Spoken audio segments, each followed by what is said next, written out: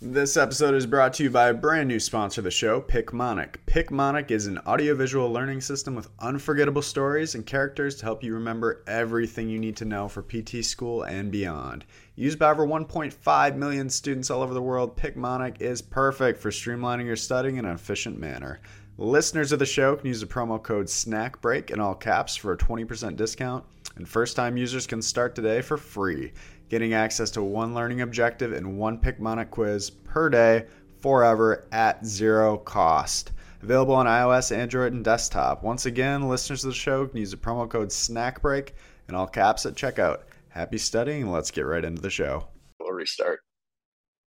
Just got it. All right.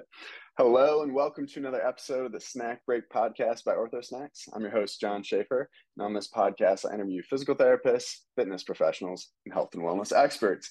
My guest today is a double graduate of Stony Brook University, where he received both his undergraduate and doctoral education. In addition to his DPT, he has pursued additional subspecialized training in sports and performance therapy, earning both his CSCS and board certification in sports physical therapy. He's currently the director and coordinator of sports medicine for St. Charles Outpatient Physical Rehabilitation Network. Outside of this role, he's the founder of Fitness and Movement LLC, which focuses on hypertrophy training, physique transformation, and injury management. And he recently started a Discord community for students and clinicians interested in growing their practice within the world of sports therapy. He is Dr. John Kahl. John, how are you? Good, John. Thanks for having me. I appreciate it. And looking forward to diving into some topics with you today. Yeah, and that was the last thing I was going to ask you before we went live. Did I pronounce your last name right? Is it Kahl or Kahl? Kahl, you got it right. Kahl, all right on the money. Which is a rarity. Yeah, good to have you on the show, though. I'm excited to talk. I know we've been chatting a little bit just over Instagram the last couple months as you got in the Discord started, but I'm excited to ask you, a couple different questions about things that you're doing nowadays. So for those who aren't familiar with you, John, tell people, who is John Kahl? All right, who is John Kahl? So I'll dive into my professional background, then I'll give you a little bit about my personal background. So professionally, I am the sports director or clinical coordinator is my official title at St. Charles Hospital. I am from Long Island, New York. And I work with my colleague, Keith Levinson. We co-direct the program for our sports medicine team and our sports medicine program. So I have a clinical role where I'm treating. And then I also have an administrative role where me and my colleague work together on program development. We work on community outreaches. We do a lot of community screens. For example, we also covered the Suffolk County Marathon, which was in October of this year. So we do a lot of outreach and community stuff like that. And then I also have a role of running our social media page. So I really love treating athletes. That's really where my passion lies. And, as an athlete myself, or I should say a former athlete, just a washed up athlete now, I really do feel like I can vibe well with this clientele and this population and really speak to them and understand where they're coming from. And I really feel like that, as a sports therapist, that gives me a little bit of an edge to really help these patients and these athletes along. So sports rehab is where my heart's at. I was a basketball player for pretty much my whole life. So basketball is my main sport. I really love playing it. I love watching it. I follow it. I love treating those types of athletes, the basketball athlete, as well as just doing strength and conditioning for them as well. But, my passion also lies with ACL injuries, the knee, lower extremity type stuff. I do like treating upper extremity and spine, but I think my wheelhouse lies in the lower extremity. But that's my role at St. Charles Hospital. I also have a business called Fitness and Movement LLC, and we are an online training and coaching platform where we really target athletes who want to make physique improvements. So those who are looking for hypertrophy training, right, building muscle, whether it's building muscle, losing fat, really just transforming your physique. That's really where our wheelhouse lies with that. That's me and my colleague, Dan Lorenz. So Dan has been training bodybuilders for over a decade now, and I'm just shy of a decade, but we really have a good experience with bodybuilders and the fitness athlete. So that's really what we do with Fitness and Movement. And, that goes anywhere from anyone who just wants to, maybe they're starting their fitness journey, and they want to improve how they look and how their physique looks, or maybe it's the 10-year lifter who's having some nagging shoulder pain, but they can't get past it. So with our PT hats on, we can work ways on, and we're not treating injuries per se, but we can have ways to kind of work around things and make sure that we're not irritating things, and then point them in the right direction if they really need to see some medical help. But it's a good hat to wear, and we kind of see a nice variety of those. And we also we also train sport athletes as well. So as I said before, my basketball passion, I have 3 basketball players who I work with now, just working on sports performance training, getting them in as best possible shape that they can so they can transfer to the court. I have a client who is an avid volleyball player. She plays competitively, so we have a pretty well-rounded clientele, which is nice. And then I do a bunch of different stuff here. It's kind of crazy. So then I'm a teaching assistant for Stony Brook University. So I love teaching. I mean, I feel like that's another thing where one of my passion lies, and a lot of the roles I have affords me the opportunity to actually teach and help others. So I'm a teaching assistant for orthopedics in the physical therapy program, and I really enjoy doing that. I like being in the classroom. It keeps me sharp. I like connecting with the students. It's a good time. And then I also have a online platform for sports physical therapy and performance training, education, and mentorship. And that's the All Things Sports Physical Therapy Discord. All right. You can tell you're doing a lot of different things, kind of integrating all your interests, making sure there's a spot for all of that. So that's super cool to see. I've talked to, over the last few episodes, some other different physical therapists who specialize in sports, and just hearing about their journeys, it sounds like one of the big ways to get an upper hand in the world of sports is to know you want to do it from the get-go. Would you say that was the case for you, or can kind of take me through what your journeys looked like, maybe in different positions, as a physical therapist interested in specializing in sports? Totally. Yeah. I mean, even before I found the profession of physical therapy, when I was an undergrad, and I was kind of like, what do I want to do? I always knew I wanted to do something in the form of athletics, whether it was fitness, whether it was nutrition. And I also like the medical side of things. So when I stumbled upon physical therapy, it was like a perfect match. It was like, a blend of the two best worlds, right, coming together in physical therapy, because you have the fitness side of things and the exercise and things like that, and then you also have the medical side of things. So pretty much I knew I wanted to do something with athletics and athletes really from the get-go, before I even started my journey in physical therapy. And then throughout school, when I had some experience and stuff like that, I'm like, this is definitely the route I want to go. And it's funny because I remember when we were doing our clinicals, obviously the school wants you to have a nice, well-rounded experience. So you have to do an inpatient as well as an outpatient experience. Mm-hmm. And, I did my inpatient one first, which I'm not going to lie. I knew I wanted to do sports. I'm like, oh, I'm going to hate this. I was in a nursing home. I'm like, I'm going to hate this. And I really loved it. It was definitely eye-opening, and it was definitely a great experience to have. But I always knew I wanted to do sports. So after I got my inpatient rotation out of the way, the last 3 that I did were all like outpatient based, and got some pretty good sports experience, and a lot of general outpatient orthopedic type experience. So I kind of knew from the get-go. And then one of my clinicals was actually with St. Charles, the facility that I work for now. And I was exposed to the sports medicine program, and I'm like, this is definitely where I want to be. This is what I want to do. I see a lot of opportunity, a lot of growth. And I think these guys are doing the right thing. And it really caught my eye. And I knew from that point, I'm like, I'm going to make this happen. And I really want to pursue his career in sports and really take it as far as I can go and try to be the best therapist I can be for, the patients that I see. So then were you always at St. Charles following graduation, or did you have other positions?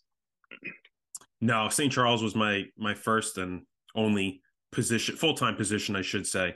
I do some outpatient coverage here and there, but that's a little sporadic at a different facility. But that's, my only full-time position is through St. Charles.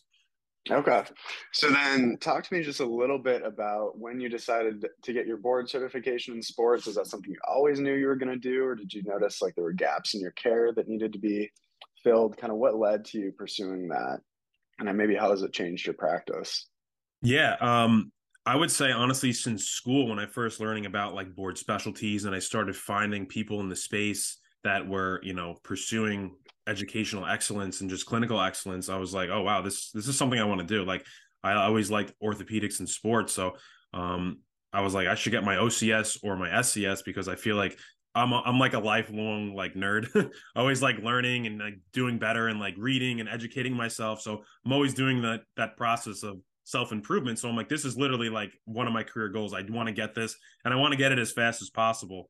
Um, so basically, that was a career goal for me, and I pretty much tried to get all my ducks in a row as quickly as I could. And I knew with the program that I had, I would have enough sports experience to sit for the exam, because not only do you need the clinical hours in clinic for physical therapy patients, but you also need like the on field or the that peri window of athletic events, whether it's 24 hours pre, during on the sideline, or 24 hours post. And I was able to get a lot of that experience through where I work, which I'm very fortunate for. So once I had enough experience, I sat for the exam, and I'm totally happy I did. I mean, I will really tell anybody, if you're a nerd like me and you want to just learn more and get better at your screening skills, your medical skills, and you really diversify your skill set and really speak to a certain niche, then I would strongly recommend going for a board certified specialty, because I feel like I learned so much from it, and I'm very grateful for pursuing that. And it really transformed the way I treat, I screen, and sometimes the way I look at things. But also too, with that being said, it's not the end all be all. Just because you have letters after your name doesn't mean that you're using the information, or that you still like look through it, right? You might have just studied it for the test and you forgot half of it. So the letters are nice, the certification and the distinction is nice, but it's all about how you use that information, and are you continuing to learn afterwards and really sharpen those skills. But that's kind of my journey to the SCS and how I got to it. So totally Okay. happy I did. Yeah, that seems to be one of the big sentiments surrounding board certification as well, is that, it's not so much having the letters itself, it's kind of the journey of studying to get there and all that information you're learning along the way. One question that I do get a lot, and I'm able to answer somewhat well, but what would you say the biggest factor should be going into deciding whether to pursue like SCS versus OCS? Because I know there's a little bit of overlap between orthopedics and sports. Some people will argue or say that, orthopedics is the base for everything, pursue that route. Others will say go sports, it's more specific. If you know you want to do sports, go that route. What would you say, or how would you weigh into that conversation? Totally. And that's something I was considering as well. I'm like, do I go for my orthopedic specialty? Do I go for my sports? Do I go for both? And I knew my passion lied within sports rehab and treating athletes. And that's the direction I wanted to pave for my career, is really opening up those doors to specialize and treat athletes. And with anything, I mean, orthopedics is the background for sports. There's no doubt about that. But with the OCS, again, I've never studied for it, but just talking with colleagues who have, and just kind of doing my own self research, it's going to be, you're going to get some sports related, information, but it's going to be geared towards the general population. And that's great, because, you're still going to get a lot of screening skills. You're going to get, a well-rounded orthopedic, like, education that far, supersedes anything you would learn just from school. But for me, my heart was in sports. I was like, I really want to learn about sports injuries, the thrower, right? The overhead athlete, the endurance athlete, the ACL athlete, all kinds of knee injuries, foot, ankle, spine. What do we do when you have something that's like maybe emergency management? I thought that was a cool side of things.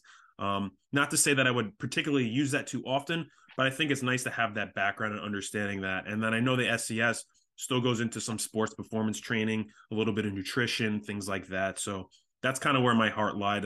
So I always say, if you want something that's a little bit more, say, applicable to the general population, cast a bigger net, right? I would say go OCS. But if you really know you want to work with athletes and you really want to learn more about them and kind of carve that path, I would say go for your SCS. Okay. Appreciate the perspective. I've asked the question a few times before, and I think it's helpful just to see different responses from people on both sides of the field. So you mentioned before that one of your bigger passions is working with ACLs. So I want to pivot a little bit towards discussing that population. And so I would just want to lead off, like, why do you think ACLs are something that's a little bit more challenging for patient or for therapists to treat? I know it's a situation where throughout all my clinic rotations, I only worked with one patient who had torn their ACL. So it's not something I had a lot of experience with. So you think it's just maybe it has to do more with where the student or where the therapist is practicing, or what would you say some of the biggest challenges are? Yeah. A lot of general outpatient orthopedic clinics may not see a lot of ACLs, like you said. I mean, if they're really targeting the general population, they may not get a lot of ACLs. And when they do, no fault to them. If you're not seeing it and you're not entrenched in it and you're not pursuing how to treat them, when you get them, I'm going to say the care might be a little subpar for what they may need. And I'm not faulting the clinician for that because, if it's something you don't see that often, how are you going to really, you know, cater to the specific needs of that specific person or that athlete? So it's like saying, like, if I saw somebody who came into me for like TMJ dysfunction, can I treat it? Sure, I can treat it. Am I going to be an expert at it? No. I mean, would I be more comfortable sending it to a colleague who has more experience with TMJ? Absolutely. So I feel like it kind of goes to that route. And, when you do have an established sports clinic and you start seeing more ACLs, that's kind of where, local surgeons will probably send their athletes, especially if you have a good rapport with them. But speaking to the challenges, like you said, the ACL athlete is totally different, and just athletes in general. But I really think the ACL journey is one of those that really requires you to have like top notch, like exercise prescription skills, which unfortunately in the profession is not always there. I don't know if that's from an educational perspective or whatever it may be. I mean, the cool thing about physical therapy, is that we treat such a diverse amount of people that it's hard to really, dive in. But once you have a specialty, it becomes important. And for the ACL athlete, you know, it's a journey. It's a journey. It's going to take at least 9 months up to a year if you want to get back to competitive sports. And some people might take a little longer than a year, and that's okay. But your exercise skills have to be on point. You need to know your milestones. When is it safe to start jogging? When is it safe to begin plyometrics, agilities? What should my strength standards be? What should the knee look like? When should I get full motion back? Other things like, should I use BFR? Should I use NMES? Things like that. Like, these are all things that require you to have, good working knowledge of the ACL journey and what you're trying to accomplish and what the common deficits are. I mean, if you look at the research, the long-term outcomes of ACL reconstructions are not great. About half of the people return to competitive sports, and there's a high rate of re-rupture. And, that's not just saying it's just all on the therapist. There's other factors that definitely go into that. But I truly believe if you really know what you're doing when it comes to ACL rehab, a lot of those factors start to resolve themselves, and you can really transition these athletes back safely and effectively. So I think your exercise prescription skills need to be on point, and knowing your milestones and things of that nature. So I think that gives clinicians the most, problems when it comes to ACL athletes, and especially if they don't see them that often. All right. So the next thing I'd like to chat about, you talked about it a little bit in the beginning, but your company that you're running on the side, Fitness and Movement LLC, what originally led you to kind of form this company? What need were you looking to fill? What was it like starting at the beginning? Yeah, good question. So I always liked training, and then whether it was that training myself, and I'm talking about, in the weight room, weight training, resistance training. So I always loved doing it myself. And I was like, I can help others because I'm just so entrenched in this and I'm just learning and stuff. I'm like, I want to help others. So I started training small groups, like on the side in person. And this is going back to like 2013, 14, early on. And, I got some experience and a little trial and error. And as everything, as you learn more and you practice more and you apply it, you see what happens and you tweak things. So I started getting better at that. And then in physical therapy school, I was like, why don't I just start like an online platform? I think this is a great way to reach people that I may not be able to reach in person. And then also I can do it while having some time constraints because I don't have to set like an hour block to meet with somebody at the gym and, train them in person. I can kind of do it remotely with video feedback, detailed exercise programming, and things like that. So I started my own thing, and I really had a small little group, and I had a couple clients. I had some power lifters. I had some physique athletes who wanted to just look better, gain some muscle, and things like that. And one of my really good friends, Dan Lorenz, he came to me. He's like, John, he's like, why don't we make this like an actual like business, and why don't we just get a website and look for an app that we can use? And it started from there. So we built Fitness and Movement, just the Instagram handle, in think it was 2015, we started the Fitness and Movement Instagram handle, and we didn't really have any direction at that point. We were just posting about physical therapy and, you know, a little strength and conditioning here and there. And then when Dan approached me about that, we turned it and flipped it into something that was geared towards, online training. And then one of my passions, as I said before, and one of Dan's passions is bodybuilding and hypertrophy training and just physique changes in general.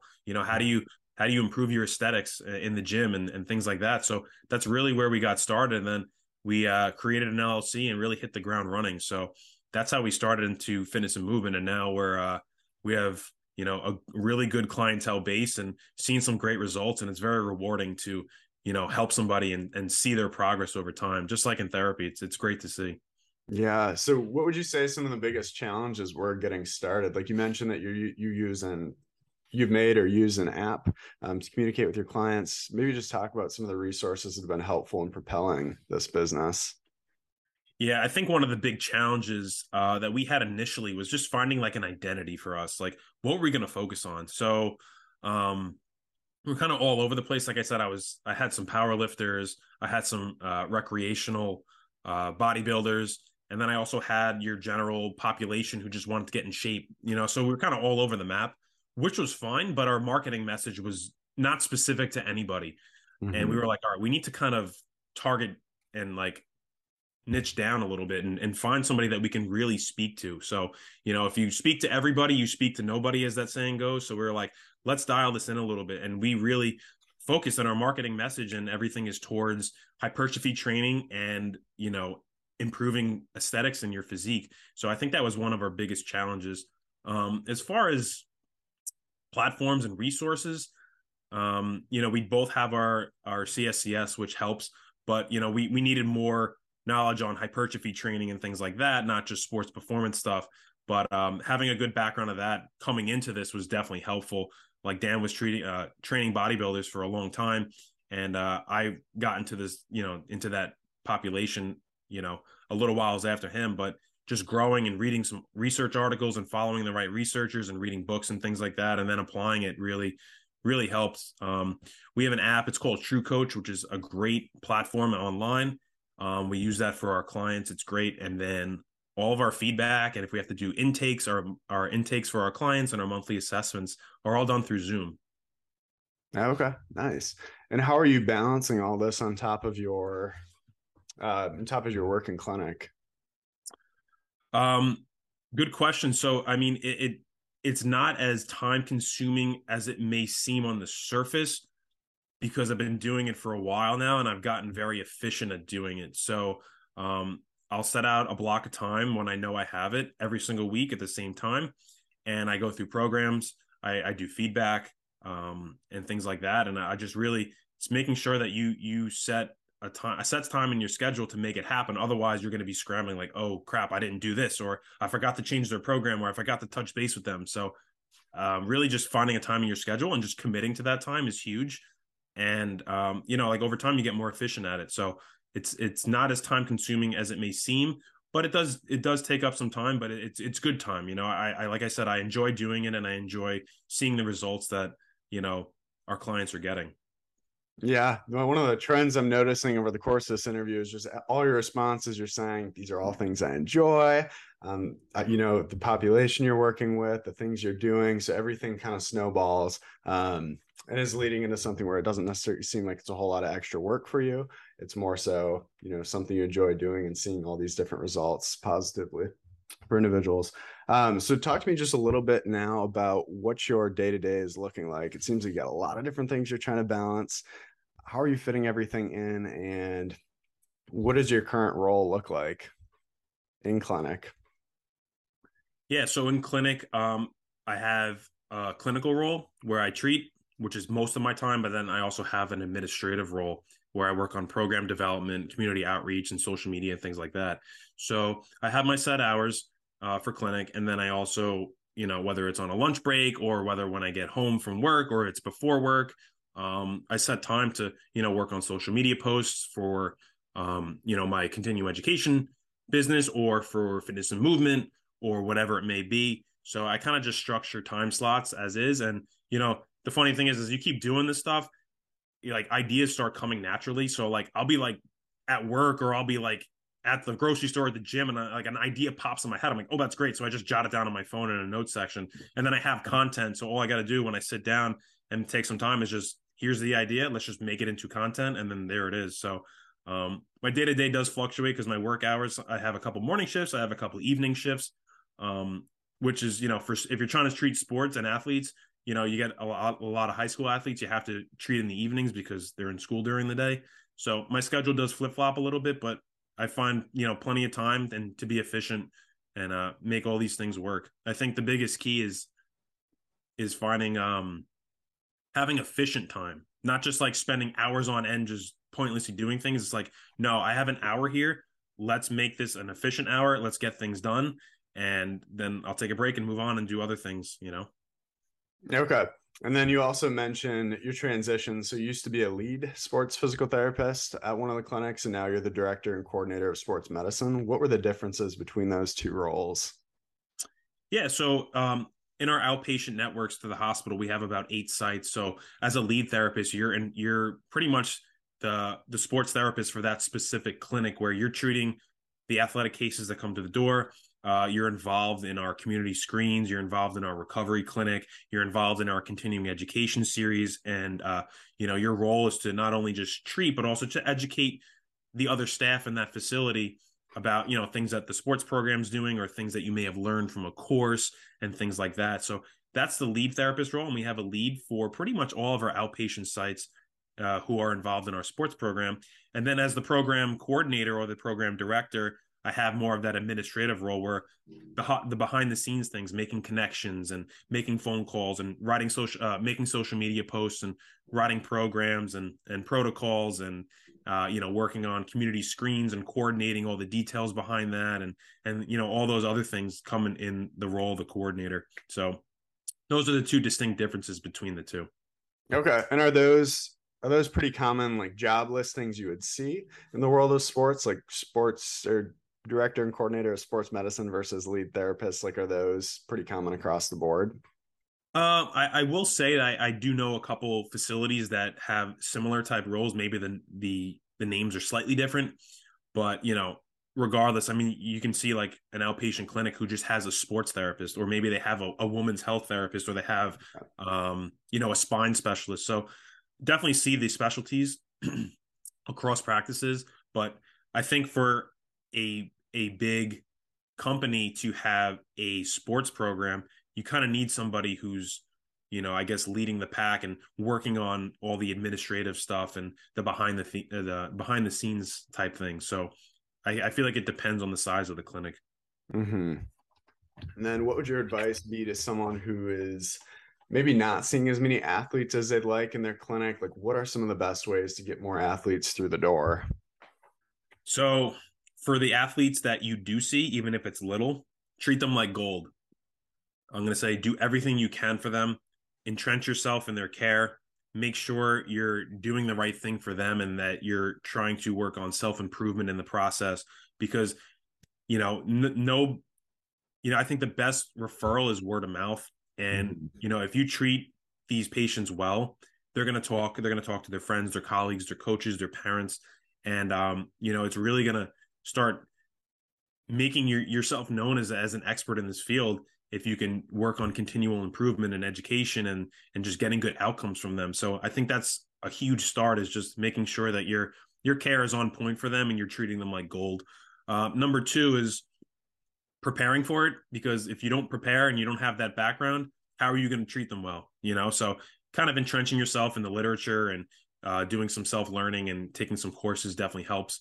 And then also too, communication's key. So I always say, if you're looking to not only just provide the best care for the patient, but also to build your name up a little bit, communicate and over communicate, talk to the parents. If they, if they're, in high school or whatever it may be, talk to the coaches, like, hey coach, I have one of your athletes, taking good care of them. When the time comes, I will keep you posted. Talk to the referring physician, thank you for the referral. I just wanted to give you a little update on this athlete, or I have a question, right? So kind of over communicating is definitely a great way to get your name out there and show that like you really care and you're doing your best to really make this athlete known. I think that's really going to help you significantly. Okay, great advice. I appreciate that. So last thing I want to pivot to talk about a little bit is about your continuing education platform, or the Discord. What originally led you to start the Discord? Yeah, Maybe we can even start, just give it like a little overview of what it is. absolutely. So I started a continuing education and mentorship platform called the All Things Sports Physical Therapy Mentorship Discord, and it uses the app, the Discord.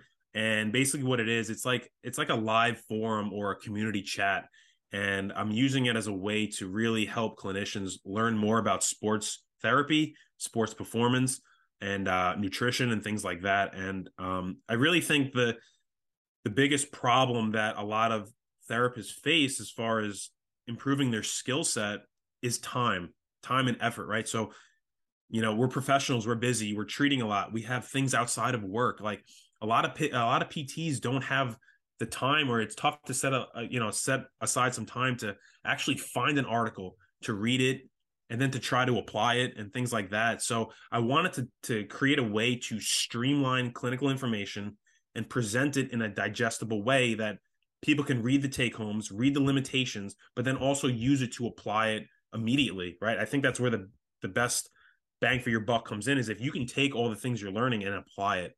So that was a big reason for starting the Discord. I really wanted people to become lifelong learners and just learn a little bit every day. And I think that's been a big thing for me and getting to where I am in my career, is that I'm not just taking like 3 courses a year. I'm taking 3 courses a year, but I'm also learning every single day. And I'm a big self learner. So I'm always like, whether it's on social media or if I'm just skimming through, an article, I'm doing something for process improvement, like almost on a daily basis or most days of the week. And it's small, it's digestible things. It's like maybe I read something for 5 minutes. I'm like, oh, that's a good idea. Let me see if I can implement it, or, things like that. And this is a platform where I want my members to learn something every day, because, guess what? If you do that for 3 months, 6 months, 9 months, you're going to be a totally different person in 6 to 9 months, right? And I think that's really the way to do it. It's just to build those daily habits of learning, applying, and then assessing how well you're doing. And that was one of my big goals for the Discord.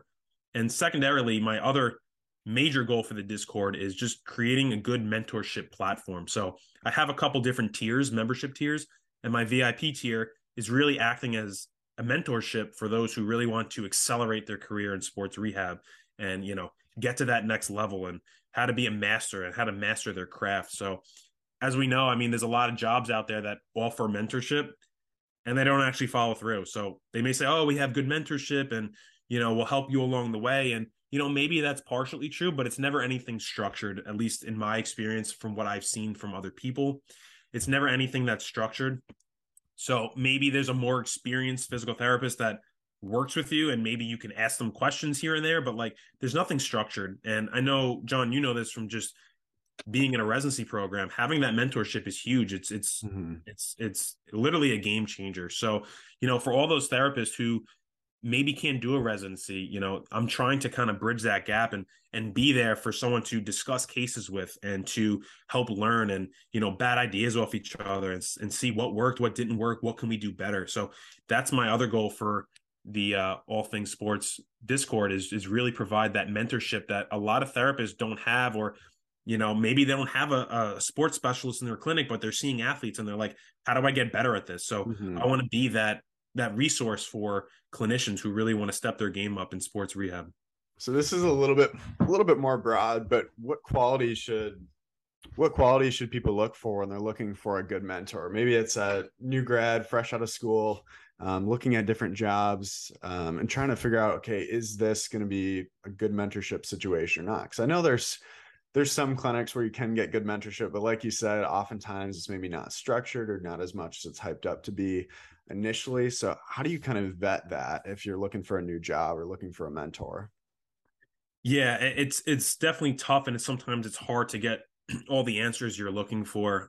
But I would say, I mean, I would question the potential mentor. Like, do you have structured meetings, or do you have any sort of formal thing that we meet like once a week, or every couple of days or once a month or whatever it may be, where we actually sit down and like we go over patient cases, we go over maybe some articles, maybe we talk about continuing education, whatever it may be. Is there like a structured time that's actually set aside for you to actually talk one-on-one with this person or in a small group setting? I think that's massive, because just working with somebody who's more experienced doesn't mean that you're going to actually get mentorship out of them. And if for those that follow me on social media, I just made a post about how all experience isn't created equal. So I think making sure that your mentor is not only just like, oh, I've been doing this for 10 years, I know what I'm doing. That may be true, but make sure that they have like that attitude where they're like, no, I have a good foundation and a good grasp, but I'm still trying to get better just like you are. So I'm out there, I'm still reading, I'm still updating myself, I'm still reapplying things. So I feel like if a clinician is treating the exact same way they were like 3-4 years ago, I don't know if they're really really entrenching themselves in self-improvement. So I think those are big keys to look for, and to make sure that your mentor has, experience and knowledge in what you're trying to actually improve on. Okay. And then one other question I want to ask you about, just because you're right in the thick of it. But how should an individual, whether it's a student, whether it's a clinician, how should they sort through the wide variety of different like fee for knowledge type services? So whether that's like courses, whether that's joining a Discord, because I feel like it's becoming more and more common for people to be putting out courses and things like that. So how are students and how are clinicians supposed to make sense of, okay, is this something legit or is it maybe not as legit? Totally. And I feel like most things that out there probably are legit. I mean, some are going to be better than others, there's no question about it. Mm-hmm. But I like to think that there's no therapists out there that are doing things maliciously, like let me just slap together something crappy and just give it to the public. But I think a lot of that's going to come from researching into the person that is providing the content. Do they have a good knowledge base? Do they convey it well? And that's where I think having a good social media presence helps. If you're putting out good content, you're putting out research-based stuff, you're showing that you're a good expert in your field and that you're working on self-improvement. I think that's going to speak volumes to when people like are considering buying your services or your product. And then also too, just having some social proof and seeing like, hey, someone else took this course and they liked it, they had a good experience, or they have good feedback. And I think that goes a long way. Or just connecting. As myself, I talk to a lot of people through direct messages on social media, and I think it's a way to show like, hey, one, I'm actually human, I'm not a robot, and I'm not and I'm here to help you, I'm here to kind of give you that community feel and like be a guide for you and a resource. So I think those are key for anyone who's looking for a service or a product and they're unsure of whether to participate in it or not. Okay, cool. I appreciate that. Last segment of the show, I've got 5 questions I ask all my guests. John, are you up for answering them? Absolutely. All right. First question. What's your biggest key to a successful day? All right. So I would say that it always starts with the night before. And this is usually referring to sleep. So making sure that I get to bed at a consistent time and get good quality and quantity of sleep is going to set the stage for the following day. I think that's huge. I notice if, my sleep schedule's all whack, I don't feel 100% effective the next day. So I think getting sleep is huge, not only from a productivity standard, but also from, my fitness goals that I'm trying to achieve, right? You need good sleep for that. So sleep is huge. It sets the tone for a nice, productive, and positive day. And then also too, I like to accomplish what I would call, or what most people call, like the most important task of the day. So if there's something that I know has to get done tomorrow, whether it's making a social media post, whether it's posting in my Discord, whether it's making a client's training program for fitness and movement, I make sure that I accomplish that at some point in the day and I set time to do it. So I really think that is the biggest keys for a successful day for me. Okay. So what's the ideal sleep number? I always shoot for 8, between 8 and 9, but it's usually between like 7.5 and 8.5 is usually where I fall. Nice. Question number 2. What do you wish someone would have told you 5 years ago today that might change the way you do things, the way you practice? Yeah, this is a good question, and makes me definitely think. I would say I wish somebody told me to not only improve your clinical skills, but start studying and improving your skills with like human psychology, right? So things to help you appeal better to the population that you're trying to serve, right? How do you gather their attention better, and how do you speak to their desires and their problems? I'm fully entrenched in this now, and I have been for the last few years. But 5 years ago, if I were to rewind, I wish somebody would have told me to do that a little bit sooner. Mm-hmm. Okay. Question number three, what book or product has impacted you the most over the last 3 months? So I would say I read a book on sales. It's called Sell or Be Sold, and it's by Grant Cardone. And I really think it's a great book and a resource for any entrepreneurs, and not only entrepreneurs, but just even if you're a therapist working for a company, it's just how do you convey your value. So I think it really changes the way you think and approach sales. So obviously sales gets such a negative connotation. People are always trying to quote unquote sell you on something. They only care about themselves. And, rightfully so, there's always some truth to a stereotype.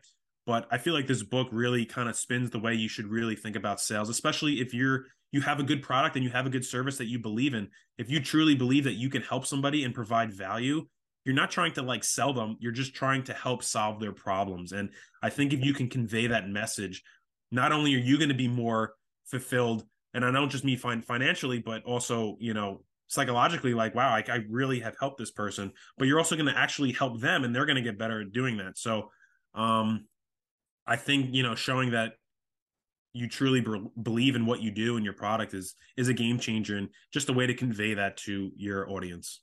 Okay. Do you have any just quick tips on how you might apply that to practice, like day to day working with a patient, like how you sell your value as a physical therapist?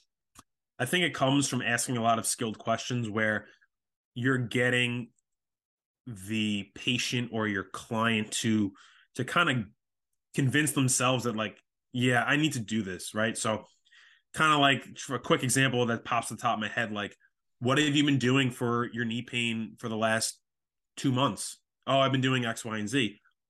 Okay. And, then you ask, well, how's that helped you? What do you like about it? What do you not like about it? And then they'll tell you, if you're being genuine and you're in a conversation, they're going to tell you about it. Mm-hmm. And, they usually they tell themselves the right answer. They're like, well, it's helped me a little bit, but I'm still where I am. I still can't do X, Y, and Z. And then they're like, well, I think I need your help. And then you come in and say, listen, like I agree. I think I can give you a blueprint to get from point A to point B. So Mm-hmm. I think that's one way to apply that kind of knowledge on a day-to-day basis. Okay. Question number four, what's a quote you live by or one that's drastically impacted your life? So there's so many good quotes out there, and they can apply to you in so many different contexts. It's really hard to pick one, but I really like the one: the harder you work, the harder I work, the luckier I get. Right? There's a couple different spin-offs of that one, but I think it's so true for most things in life. If you put the work in and make it a habit, you'll be leaps and bounds better than you were, say, 3, 6 months ago or a year ago. Um, and guess what? Opportunity is going to knock at your door in one way, shape, or form. And if you put the work in preceding that, then you can make the most out of that opportunity. And it's so true. I've lived it myself, and I feel like just putting in the daily work and the daily habits is going to prepare you for anything, whether it's an opportunity that presents itself to you or an opportunity that you create. Right? You're going to be ready for it, and you're going to find yourself getting luckier on the surface. Right? It's like, wow, this all is coming together for me. But it's really like you've laid the foundation to be ready for that situation. So I think that quote is is definitely one that I really vibe with, and that's kind of like, not to dovetail back into it, but that's also one of the reasons why I started the Discord is if you can get a little bit better every day and lay those habits, guess what? You're going to make a big career move or, start your own business or whatever it may be because you're ready for it. Mm-hmm. All right. Final question, signature question of the show. John Kahl, what is your favorite snack? All right. So this is the hardest question of them all because I am a food lover. I am not picky at all. For those who know me, know I will pretty much eat mostly anything. I'm not picky. I do have preferences, but I like to eat a lot of different things and I like variety. However, I will say that the most common snack that I have is something that has protein in it, whether it's a protein shake, a protein bar, Greek yogurt with some fruit. So I would say that's my most common snack. Okay. But I also like my indulgent stuff. So, if we have banana bread, guess what I'm going to snack for at part of the day? I'm going to have banana bread or whatever it may be. You know what I mean? So Mhm. I try to limit those, but my snacks are pretty wide in variety, but typically they're going to have some sort of protein in them. All right. Thank you so much for having this conversation with me. I learned a little bit more about the world of sports yet again. And I feel like you provided a lot of great information that my listeners are going to enjoy. John, if people want to figure out more about you, or where can they find you? What resources do you have they can follow? Yes, so I'll give you three Instagram handles. So one is for my sports physical therapy continuing education and mentorship for the Discord, and that is on Instagram. It's my first and last name PT, so it's John Kahl PT. For fitness and movement, if for my online training and physique improvements, hypertrophy training, that is Fitness and Movement LLC on Instagram and Facebook. And then for St. Charles Sports Medicine, I have the Instagram handle St. Charles Sports Med on Instagram. All right. Sounds good. Thanks so much for listening, everyone, and we'll see you on the next one.